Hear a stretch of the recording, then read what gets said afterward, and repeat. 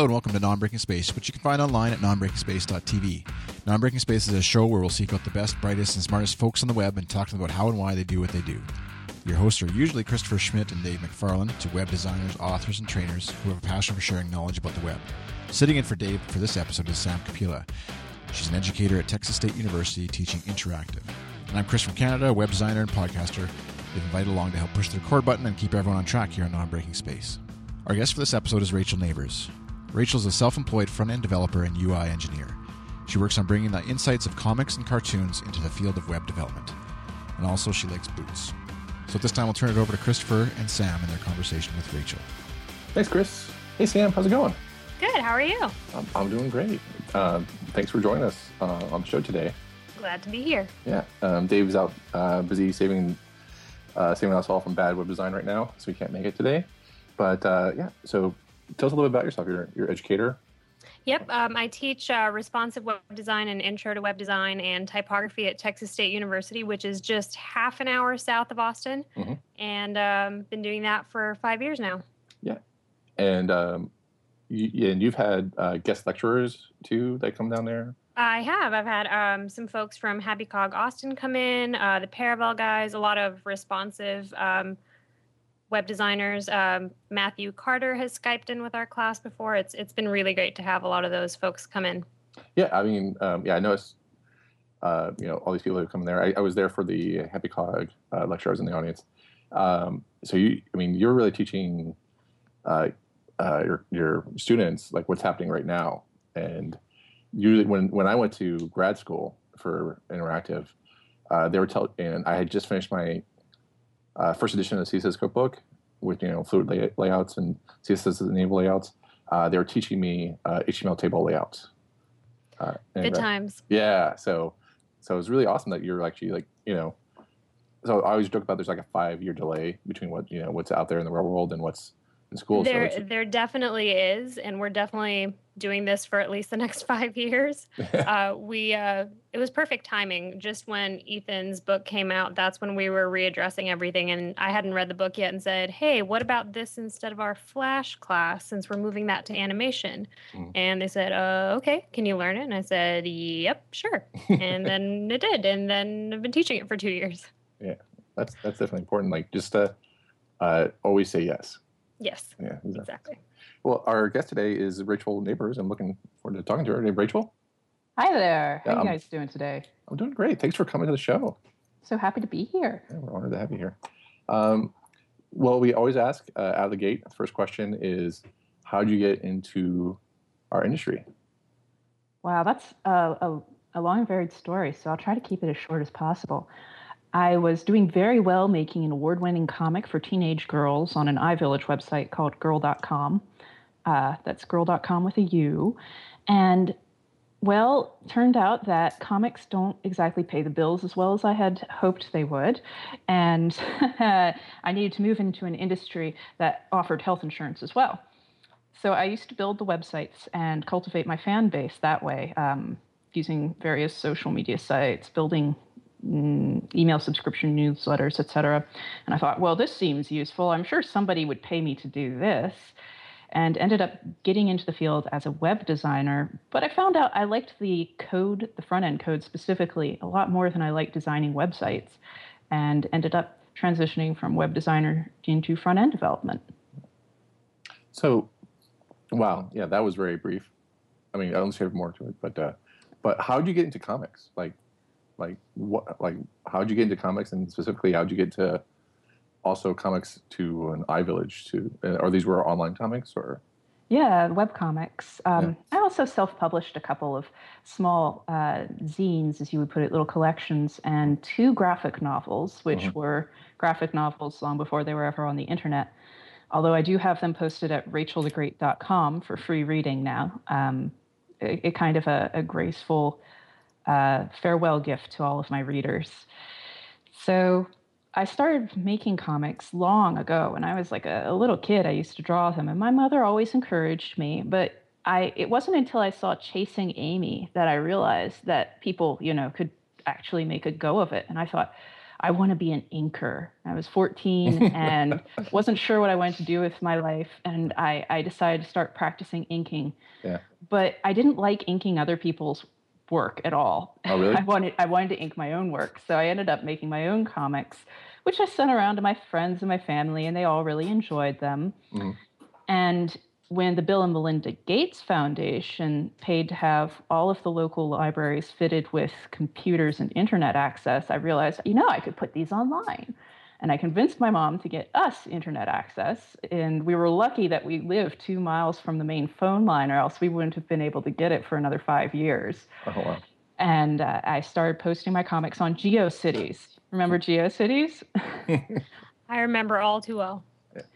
At that time, Girl.com was owned by NBC, and they were advertising, quizzes and things on Yahoo's homepage. So I visited their site, saw that they had some webcomics by other award-winning cartoonists like Lauren Feinstein, and I thought, I will submit some of mine here. Maybe I could get paid. I was still a teenager at this time, so when they got back to me and said, we'll give you $75 for this comic, I was like, woohoo, made it!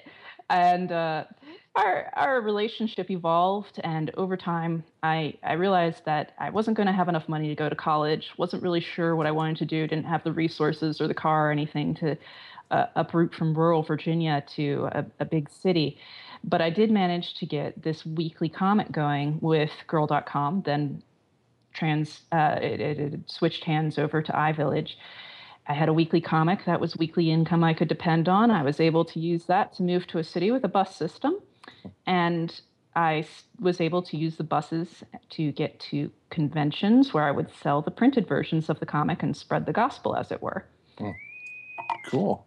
So that was a long time ago, actually. I stopped making comics the same time I won the Kim Yale Award for Best New Female Talent. Mm-hmm. It was the worst kick in the pants ever. 2007, and I realized I have to get out of comics and go pursue a quote-unquote real job, which I'd been avoiding and putting off for a long time. Mm-hmm. But the nice thing about web development and web design is that you don't actually need a college education to get started. You just need experience. And I'd already built several websites, including my first big website, in Drupal. And it's funny that I went directly from Drupal to WordPress at that time, but it was mangapunk.com, and I had built it as one of my first places to showcase my comics. And there was a small community of people who loved reading comics, specifically my comics, and manga, and it was just such a friendly gathering place. So I always have these warm, fuzzy feelings about how the internet can connect people in isolated regions and how great it is at bringing people together and helping them get their work out to eyes that would never see them.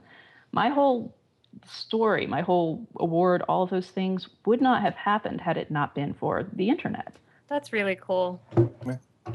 So I'm kind of interested, so where were you, so you moved to a city with, I'm just kind of interested, I'm all over the place. I'm trying to figure out, where should I follow up with? But I'm just kind of curious because, I'm a big comic fan myself, but how did you get started into, learning how to ink or draw or comics? Did you go to buy materials online? Did you go to a class or something like that? Or what made you get started? And I know with zines are just, can be any size, but paper folded, and they could be Xerox pages or something like that, and stapled or whatever like that, or a little bit more. Mine were a bit more professional than that. Okay. I would say they were actually mini comics. Yeah. I always made my web comics at print dots per inch, that is to say 600 DPI. Usually when you look at something on your computer, it's at maybe 72 DPI on a non-retina device. Mm-hmm. So I would make things at 600 DPI, and then I'd shrink them down to 72 to put them on the screen. Mm-hmm. But I'd always have those master files, which were print quality.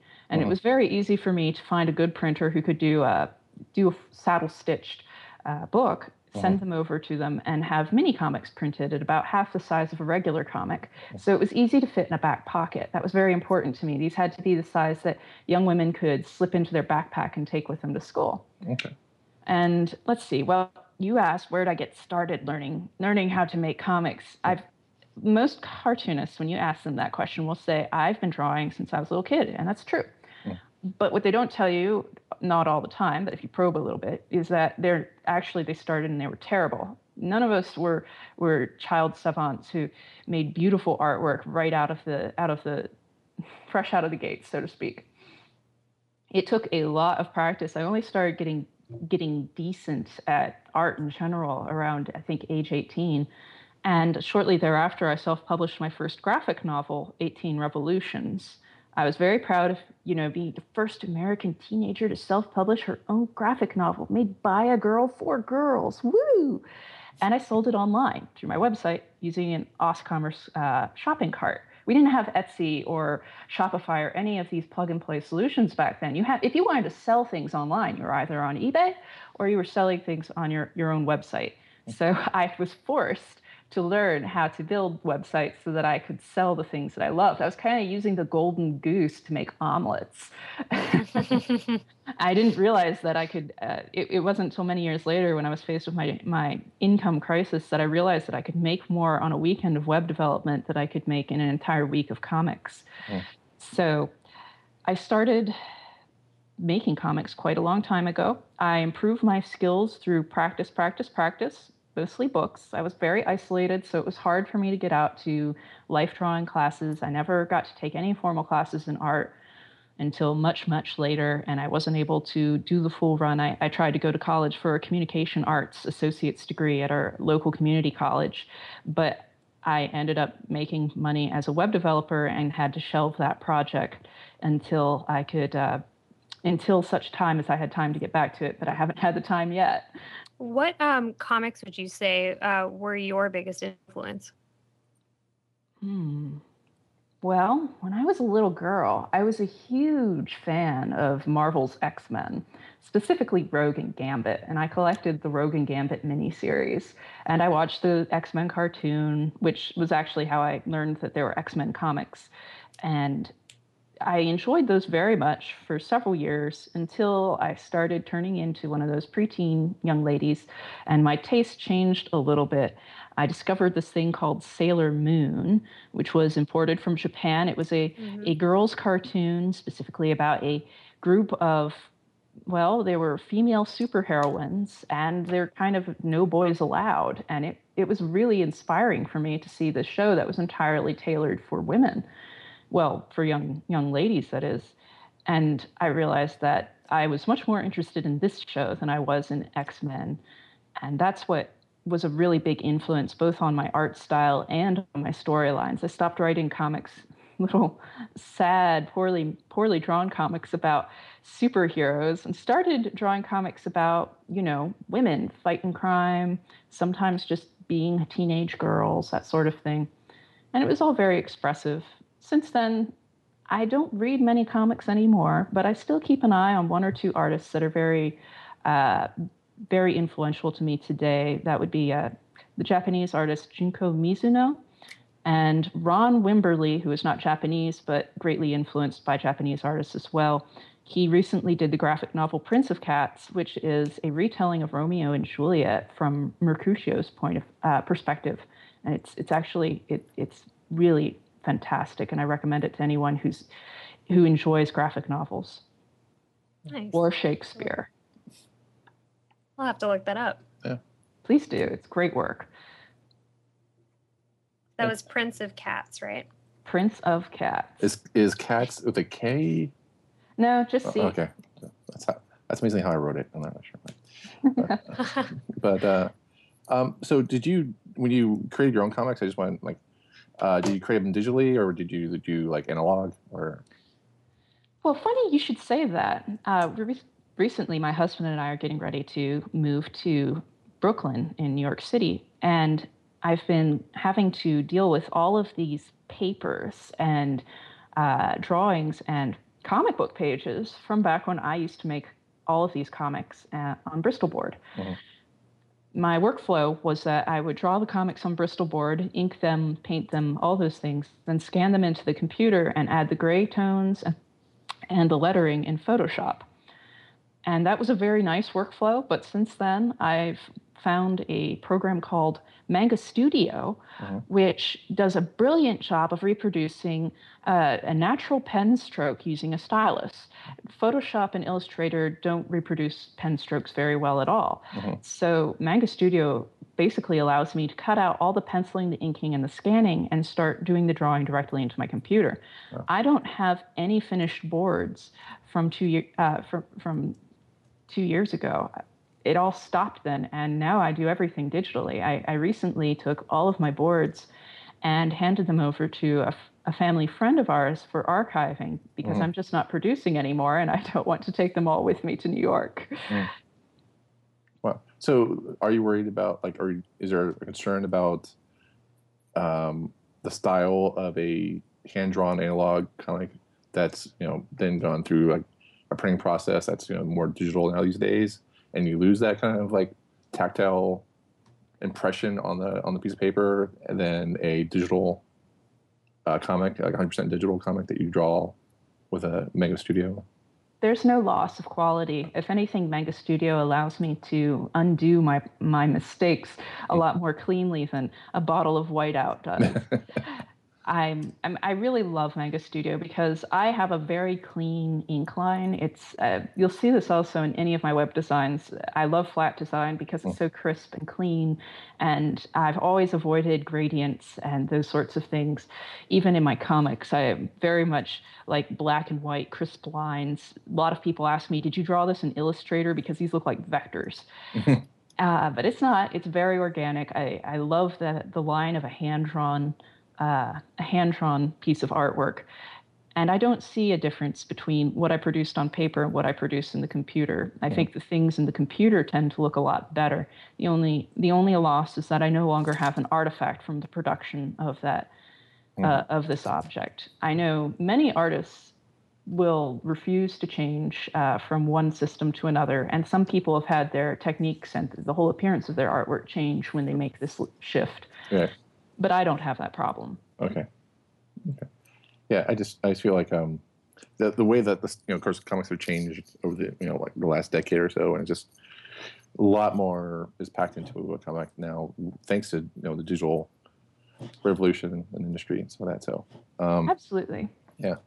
All right. And then I mean just to date the podcast a little bit, but we just had Adobe Max come out, and Adobe with announcements from Adobe that they're coming out with their new, like, their first hardware products, and the hardware products include I'm not sure if you saw it, Rachel or Sam, but I did see the ruler. The ruler is freaking unreal, but also the pen. They came up with a pen. I forgot what the pen's called, but it's like just a whole new stylus. That they looked at styluses that are out there, and like they didn't like any of them. And of course, they don't sell any of them. But so now they want a stylus to sell. And I'm not sure you saw the stylus, but I want to get your impressions on that. Yeah, I think it's really cool. I haven't had the chance to check. Does this work with iPads, or does it work with any? Does it need to work with a pressure-sensitive surface, or does it sort of record what it's doing directly into itself? It looks like it works on the iPad. Yeah. Okay. I've been looking for a pressure-sensitive stylus that works with the iPad for a long time because the only part of my workflow that still remains analog is sketchbooks. I like to carry a sketchbook with me, and I would love it if I could just carry a digital device with me and do everything with the digital device. Yeah. I know that the sketchbook is very sentimental for most people, but I'm always going to scan and upload everything I do, and that takes time. Right. So it'd be nice if I could just, click a button and it would be online for everyone to give me feedback on. Right. So I'm excited about those things, but I am wary of Adobe getting into the hardware market. It's very competitive. You have companies like Wacom already there. I'm not sure how this is going to affect their working relationship, considering that Adobe and Wacom have been like best buddies since high school. And I mean, Wacom's already had something very similar that was a failed product that allowed people to draw onto paper, and the pen would record their brush strokes and upload it to their computer. Right. And that failed before it ever was fully released.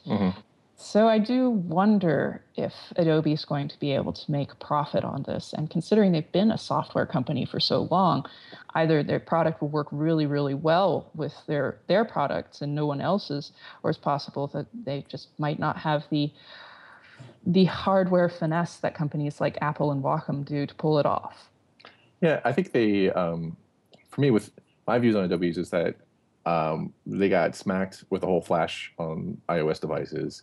Yeah. And they realized that they saw Apple go from second banana, if you will, to Microsoft to a juggernaut, and within a span of I don't know how many years have we had the iPhone, but and they've totally Mac App Stored their software now. It's subscription based, also, which is kind of App Store-ish, and they saw that Apple owns hardware to software. Mm-hmm. And that allows so much innovation in between there, and so they have to enter the hardware space. I think a company like Adobe has to be there in that. So whether it's a failure or not, they have to with the first pen.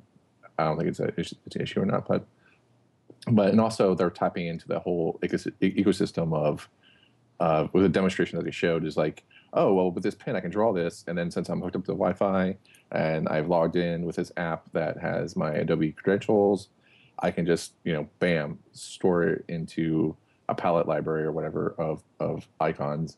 And then I can pull it up, on iPhone or the desktop and stuff like that and play with it.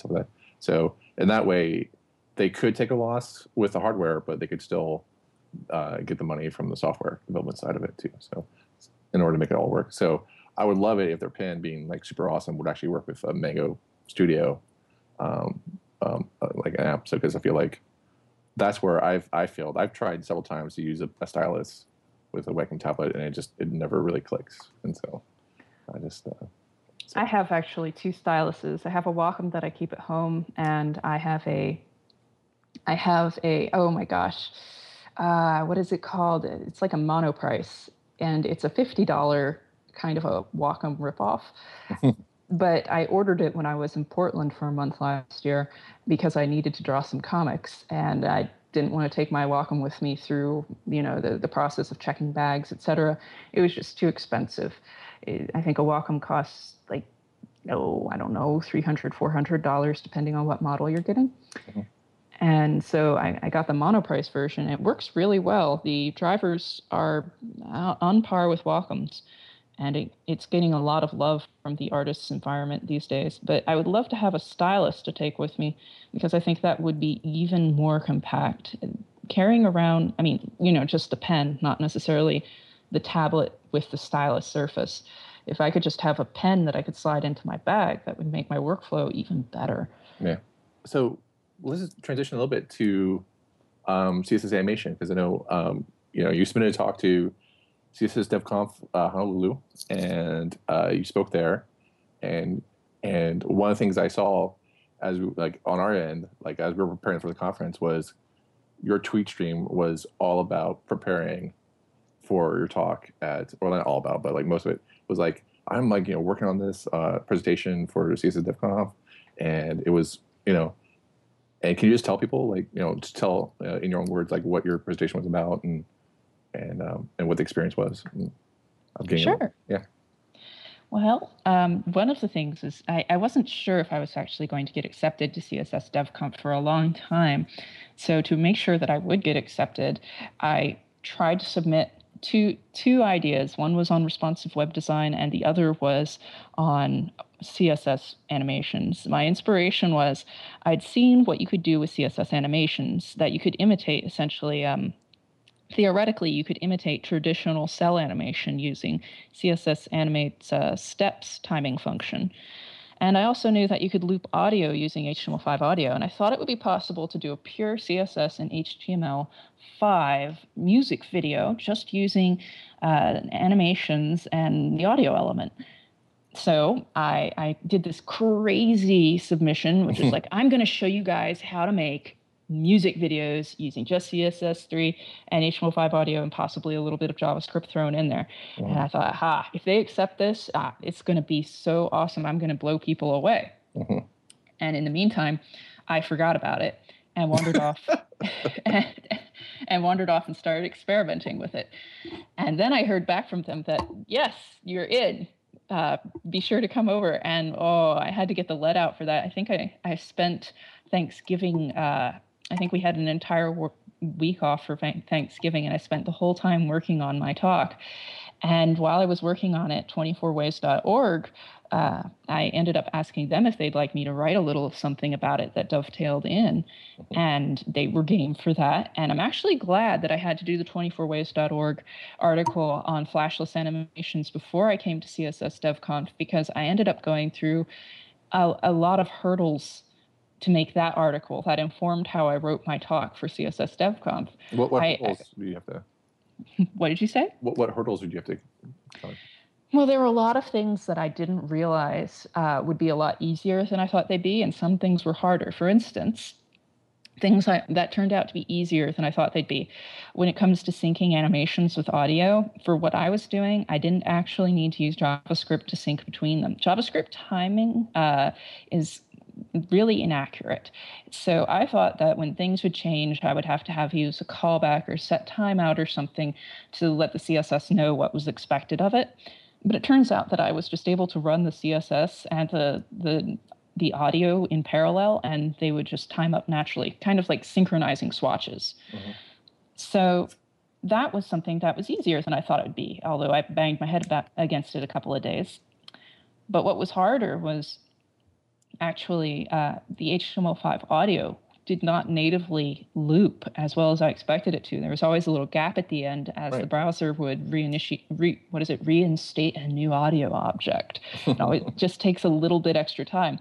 And I had to hunt around for a hack for that, and I came up with two solutions. One was you could use HTML5. You could use Web Audio API, which only works in Chrome or WebKit-based browsers. And how would that work? Just like how's that solution work?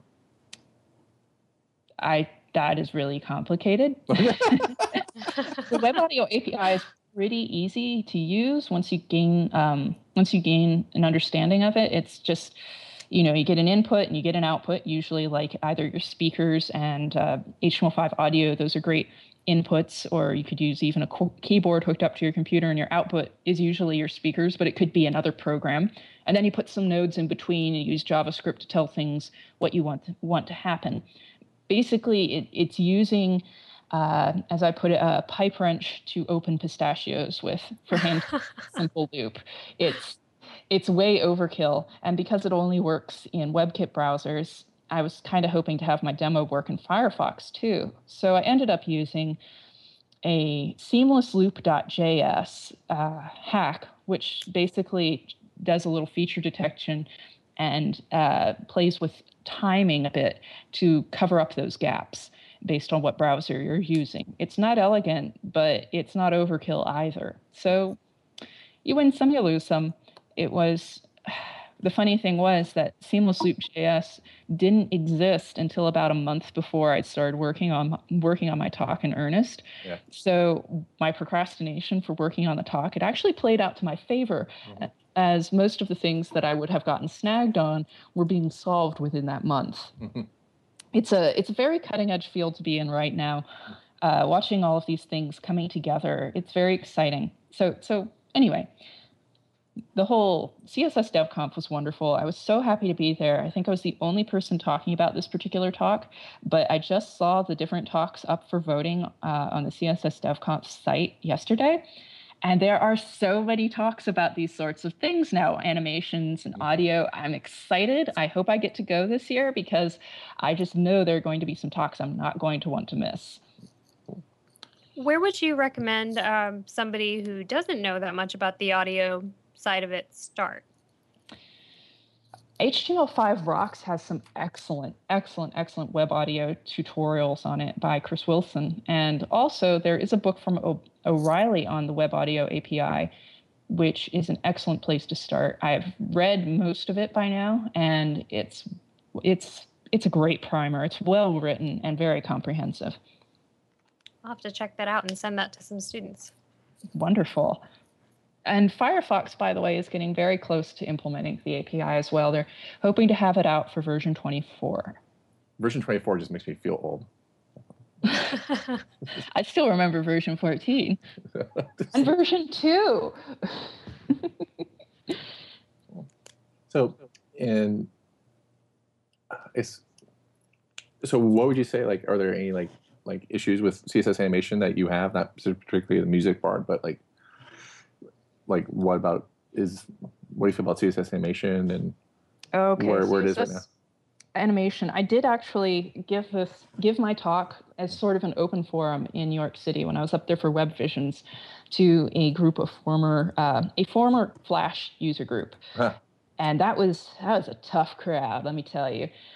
They heckled me good. But I gave the talk, and one of the main problems they had was this isn't 100% ready for any version of IE lower than 10.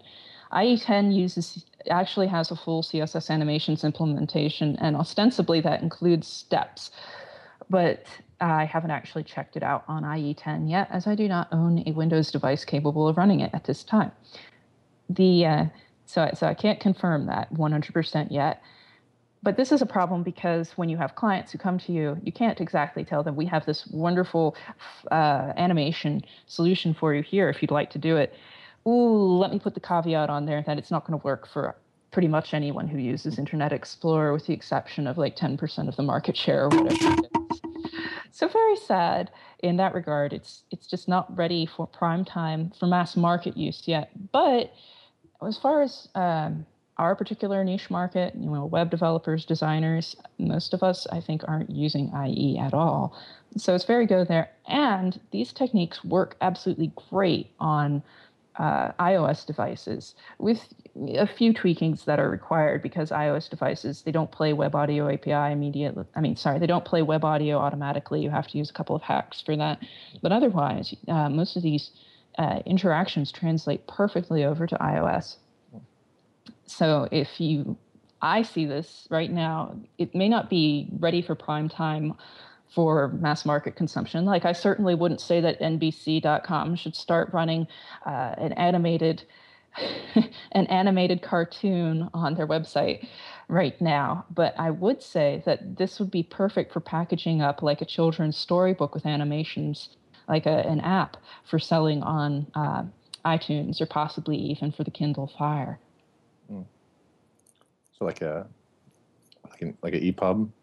Yes, I see a lot of potential for this, for creating applications, interactive applications, and animated applications that don't suck on battery life. And that brings me to one of my other bones, which is, we were talking about Adobe earlier, and Adobe has a product called Animate, Adobe Edge Animate.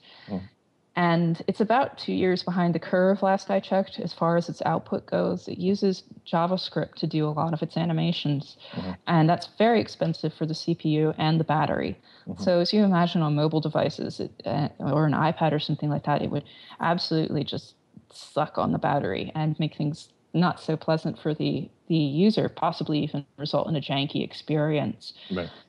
So I know I've run into, as I give these talks, many people who are excited about animating in the browser, a lot of designers who've been looking for a user interface like Flash used to offer to bring their stories to life for the web. And they've been experimenting with Edge Animate. And it worries me because I don't want outputs like that running on people's devices. This is very expensive code that's coming out here.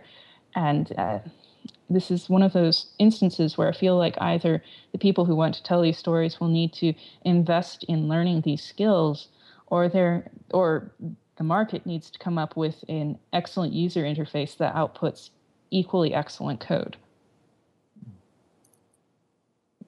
Yeah, well, I noticed Jeff Veen actually demonstrated an animation tool during his Adobe Max presentation, but I didn't know what the output was. So I'm not sure if they've updated the animation output from JavaScript. But I know, like, back in the day with when dynamic HTML, DHTML was like so big that Dreamweaver would just export this huge amount of JavaScript, and so that so when I see that, like, I have this bias. I guess it's like old guy bias. Just like, oh, you're just going to just dump a whole bunch of JavaScript into my webpage. Thank you. So, you're going to recoil a little bit thinking about that. Yeah.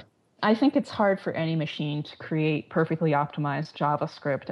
I've never seen any piece of software generate JavaScript that was worth running in production. Mm-hmm. But I'm not sure if that is something that's intrinsic to JavaScript or intrinsic to coding in general, or if maybe we just don't have the right people developing these tools. So if someone were to start learning about CSS animations and, where would you point them to? Yes. Once again, HTML5 Rocks is a really excellent place to start. Estelle Wheel does a lot of really good slides about CSS animations as well, if you check out her GitHub account. Personally, I say I'm working on a workshop for WebVisions Portland right now about an introduction to traditional animation via CSS animation and transitions, and it's going to be excellent. I will have that workshop up on my GitHub account very soon. Mostly, though, I've been learning from watching the Mozilla Developers Network and reading their documentation, as well as playing around on CodePen. People usually post interesting things that they've been doing with CSS animations on codepen.io, which is Chris Coyer's pet project, and I love codepen.io. I end up having this anytime anyone talks to me about learning CSS animations or, my career, what I use to bring my things to life, I always say that CodePen has really changed my career as far as I'm concerned. All of these talks that I've been giving about CSS animations, all of my demos, they're all on CodePen, and I don't think I'd be able to show people the code that I use to make the visual interaction as easily with any other tool as I do with CodePen. Mm-hmm. So it's great if you want to see, end result and ingredients right on the same page. It's much more, I think, intuitive than something like JS Fiddle, and certainly more pleasant to look at. Not to mention, you can do a quick search through their database to find what's up already. I have a CodePen account, just Rachel Neighbors, my name, where you can see all of my work in action. And if you're a bit of a reverse engineer, you can probably figure out most of these techniques on your own. I know definitely with teaching, that's completely changed for me because of CodePen. I can do a demo in class if somebody has a question real quick without having to set up all the files necessary. Everything's linked through, and the students love it. And they're actually becoming more confident because they are doing their reverse engineering with whatever is already on there. So they're able to see, okay, if I take out this line, what does it do? And it saves them a lot of time. So I completely agree with you on that. And I'm really liking the Tuna's walk cycle. Thank you. Staring at that for about an hour straight. Have you seen it with the music yet? Haven't played it with the music yet. Just watching Tuna walk around. So maybe after the podcast. Tuna, I might add here, and pardon me for interrupting, but Tuna is actually a character from my comics back in the day. I used to have two characters, Rachel the Great, obviously my alter ego, as it were, and Tuna, her faithful talking cat sidekick, who is actually, I think, to this day, more popular than she ever was. Tuna remains a fan favorite, and I brought him over to use for my animation examples because I was so familiar with drawing his form, and humans are harder to make look realistic in movement for these demos than cats are. I mean, a catwalk cycle is a very easy thing to reproduce, especially if you have some pictures of cats, which I do. So Tuna has become sort of a mascot for the work I'm doing today and the work I used to do tomorrow. He's branched over into a different field, and I just love that people are still huge fans of Tuna wherever I go. So since you have Rachel the Great as your alter ego, does Tuna have a real-life cat? Tuna did have a real-life cat. Unfortunately, the real Tuna died of feline leukemia quite some time ago. But I promised him I would make him immortal, so he lived on through my comics and now through my code. Nice. I'm sorry, Chris, did you have something to say? No, that's right. My question was like, can you, for the audience, can you just can you describe who Tuna is? And then you just did that, so. There's actually a really cool web audio API toy called Tuna that's produced by the guys at Dynamo. That's spelled like two names, Dinah and Mo. And they're actually a really interesting company that I've been following for a while. They work with soundscapes. They're sound engineers, and they used to be in Flash, and now they work in web audio as well.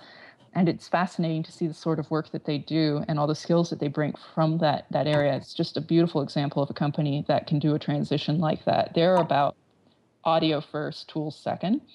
But their tool is called, one of these tools they made is called Tuna, spelled just like the fish. And I have been hoping for a long time that they'd let Tuna the cat be the mascot for Tuna. Cool. Have you written to them, or?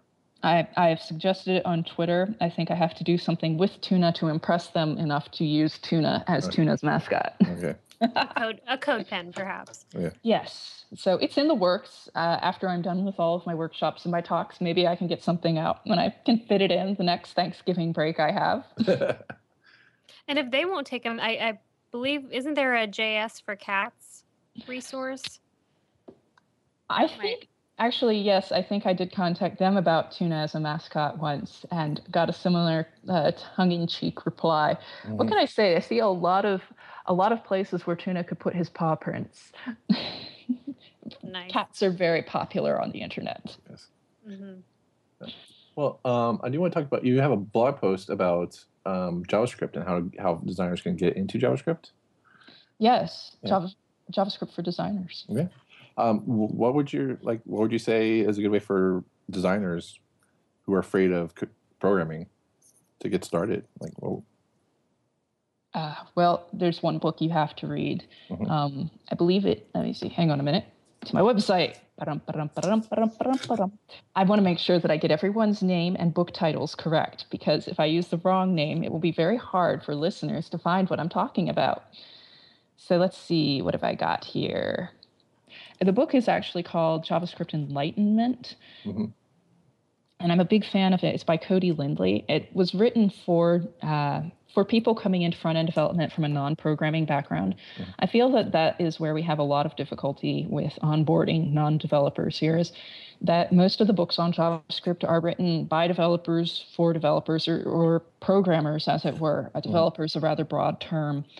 But so all of this vocabulary, all of this background programming knowledge is assumed. And I'll give you a really good example of this. After I wrote this post, a couple of companies sent me books to read and review about JavaScript. And I've been taking my time getting to each one in turn. And I had already read JavaScript Enlightenment by Cody Lindley when it was and it still is, a free PDF online, which I recommend any designer interested in JavaScript reads that PDF first. It's not that big, and it's very concise. It's very easy to understand. It explains core concepts like, what does an object look like? And for the longest time, everyone told me, you should just read JavaScript, the good parts. That'll bring you up to speed. And I'd open this book and I'd read it, and it would start by talking about objects and object-oriented programming and how this was different from functional programming because of blah, blah, blah, blah, blah, and prototypal inheritance. And all of this is Greek to me. I have no idea what they're talking about. I don't even know what an object is. I have a vague, hazy idea of what a object is. When I read JavaScript Enlightenment, and there was an actual diagram of what an object looks like. It's key value pairs. It's a collection of key value pairs. It's a table. It's a table. I had a moment where I was so annoyed because every programmer I'd ever met assumed that I knew what this looked like, and I had no clue that it was so simple, and I would have understood so much more if someone had slowed down to explain that part to me. So I definitely don't advise anyone wanting to learn more about JavaScript jumps in with any of these books that have been written for people who are programmers. And one book I got, which I won't give the name of yet because I'm not done with it and not prepared to give a full verdict on it yet. It claimed to be written for programmers. Claimed to be written for anyone new to JavaScript, including designers. And if you're, a programmer, you might skip the introductory chapter. Okay. So I read the introductory chapter. And within the first 17 pages, I believe it started using words like method without explaining what a method is. To people who don't know what a method is, a method, or even what a function is. A method is a function that belongs to an object. You could say that a method is a function of an object. And unless you know what an object is, that means nothing. Unless you know what a function is, that means nothing. these basic building blocks, you need to understand them so that you have that vocabulary. And it also helps to have a basic vocabulary in, what is object-oriented programming. Got to understand what an object is before you can understand what that is. So these books are filled with comparisons between programming languages and vocabulary and terms that designers just aren't going to know. And none of it will sink in. So they walk away with much less than they should from investing this time into reading these books. So where to start if you're a designer who wants to learn JavaScript? There's not a whole lot of good places just yet. I cannot recommend JavaScript Enlightenment enough. I hope that I can recommend other resources more in the future. Well, no, Rebecca Murphy, who you list as a one of the people to follow in the JavaScript area, didn't she published a self-published tutorial for JavaScript? Wow, did she? I must have missed that. Yeah, she published it, and then I think she didn't want to work on updating and fleshing it out. So I think she put it on GitHub actually, and so. Are you sure that wasn't the jQuery? What is now the jQuery documentation? I don't think so. I could be wrong on that, but. She learned jQuery. She started that a long time ago. Then she moved on to Dojo. So she left it open to the public, and then jQuery came back and said, "We like this. We want to work on this," and expanded it on GitHub. So that might be what you're talking about. Yeah, learn jQuery repo. Yeah, so. I'm not sure jQuery is the best place to start with learning JavaScript because I started with JavaScript. I started with jQuery because there are more tutorials on how to get things done with jQuery than there are for JavaScript. Mm-hmm. But using jQuery is sort of, how do I put this? It's sort of like using Edge Animate to animate. You don't entirely know what's happening. You know the syntax, but you don't understand why. Mm-hmm. So learning vanilla JavaScript to start is really good because then you'll have a better idea of why is there a $sign in this statement? What does that mean? Mm-hmm. And so vanilla JavaScript is? Vanilla JavaScript is just plain old JavaScript. Okay. It's not jQuery, it's not Dojo, there's no library involved. It's just plain JavaScript run in your browser. I like how we have to have a word to define the fact that we're using JavaScript. We just can't just say JavaScript, we have to say JavaScript. We have to say vanilla JavaScript in order to part of that is because, and I hear this a lot when I speak to designers, they'll say, now, is that jQuery or JavaScript? And there's a bit of a disconnect that jQuery is JavaScript. Mm-hmm. JavaScript. It's just a library that you work with. Mm-hmm. And that's something that has to be driven home, that you are working with JavaScript, but you're working with a library and a flavor of JavaScript. Well, I think it's a little bit better than trying to tell people Java is not JavaScript. That does need to be spelled out very frequently, especially to recruiters. Yeah. Cool. Okay. Well, I think I did you did mention that at the beginning that you transitioned from comics for a web job to get health insurance. Yes. Right. And so and that's one of the things I think we talked about on the Tweet Machine about unions and healthcare and stuff like that, and the state of it. So, I know this is the gotcha question, by the way. Just want to let you know. Okay. Yeah, did you find any unions out there, or did you? Not that you were looking for it, but did you does anyone here know about unions for web developers and stuff like that? So I know back in the 90s there were. Especially with this big rush of people trying to get into web stuff that we need probably unionize and get some benefits and get all the benefits of a union. And I'm not really sure what their state is and whatnot. So, from what I heard of the tail end of that conversation, mm-hmm. That started was that we don't have anything now. Mm-hmm. There have been some starts, and there are some organizations, not specifically for web developers, but for satellite areas like web design. And UX, there are some associations that people buy memberships in, mm-hmm. but that none of these associations do collective bargaining or have collective lawyers available in them. I was thinking about this because I was watching an animator that I'm friends with. I like to follow animators as well as cartoonists. Comicers. Animators actually I often find that what they learn is more applicable to web design these days then maybe it's just that I've learned everything there is to know about comics and nothing surprises me anymore, but I'm still surprised by the sorts of interactions that animators come up with and their insights to how humans perceive the internet. So I've been following a bunch of animators, and one of them was having a discussion about how a large company had asked him to do something that he felt wasn't appropriate, and they were telling him, you need to report that to the guild, and they'll get right on that because that's totally not good and not cool. And it surprised me that we don't have anything like that. There are companies that do bad things in our industry, but nobody says you need to report that to the association. They'll get right on that. And there's no, web developers, health insurance collective, nothing like that here. And I came to the conclusion that the reason we don't have anything like that is that right now, web developers are so in demand and can make so much money that it's not really an issue. And that we haven't standardized job descriptions yet, and we don't have firm definitions and firm needs yet. But I suspect in the next, maybe 20 years, the need for something like this will continue to mount. There's some need for it right now, and there'll probably be more need for it as more people go into work for themselves in areas where healthcare is hard to find, and they get older and they have more health problems, and it becomes harder to buy their own when they want to start their own business, et cetera, et cetera. So right now, I think this is there is nothing available, and I think it's a symptom of this being a young, fairly lucrative industry. But it will change as we get older. Well, I mean, it's young, but it's been around for like 2 decades plus now, or whatever. But I think would it be fair to say that's also a symptom of an industry which kind of just changes like every 3 to 4 years? It does do that. Yeah. I think that the changing every several years makes it hard for us to sit down and figure out, this person is this level and these are the acceptable rates for them to be paid, because a front-end developer today is completely different from a front-end developer 10 years ago. There weren't even front-end developers 10 years ago.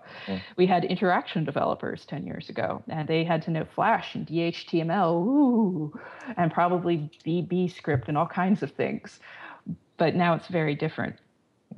So it is hard to standardize job titles and expectations and career paths. It's very fluid, very liquid. Perhaps some companies like Adobe are getting tired of the roller coaster and trying to go into hardware because it's less vomit-inducing. I don't know. Some of their fireworks crashes are vomit-inducing. So. Oh gosh, remind me. I lost an entire project once during a Firefox crash. There was no way to retrieve the file. Oh man. Oh geez. Well, awesome. Well, I think about good time to wrap it up. Can you let people know how they can find you on the internet? Oh sure, excellent. If you would like to find me on the internet, I highly recommend that you follow me on Twitter. I'm Rachel Nabors. That's RACHELNABORS, just like Jim. And you can also find me on, my website is rachelnabors.com, and my Twitter is just Rachel Nabors. And you can find me also on GitHub as Rachel Nabors. See, I normalized everything last week, so I'm pretty much the same name anywhere. And on CodePen, I'm Rachel Nabors. So I look forward to seeing you on one of those sites. Pick your poison. Cool. Awesome. Great. Thanks to Chris from Canada for pushing the buttons that make the podcast go. You can follow him on Twitter at iChris on your iDevice of choice. Thanks to SamCap for being my co-host for today. Thanks for having me. Oh, that's awesome. And thanks to you, listeners. It would be great if you could rate us up on iTunes. I believe we've been stuck at 24 written reviews for the last 6 months. So if you want to be awesome listener number 25 reviewer, now's your chance. Go for it. Our thanks to Rachel Nabors for joining us on today's Non-Breaking Space. Thank you for having me. It's been a lot of fun. Oh, it was great. Thanks. Okay, until next time. Bye. Bye-bye.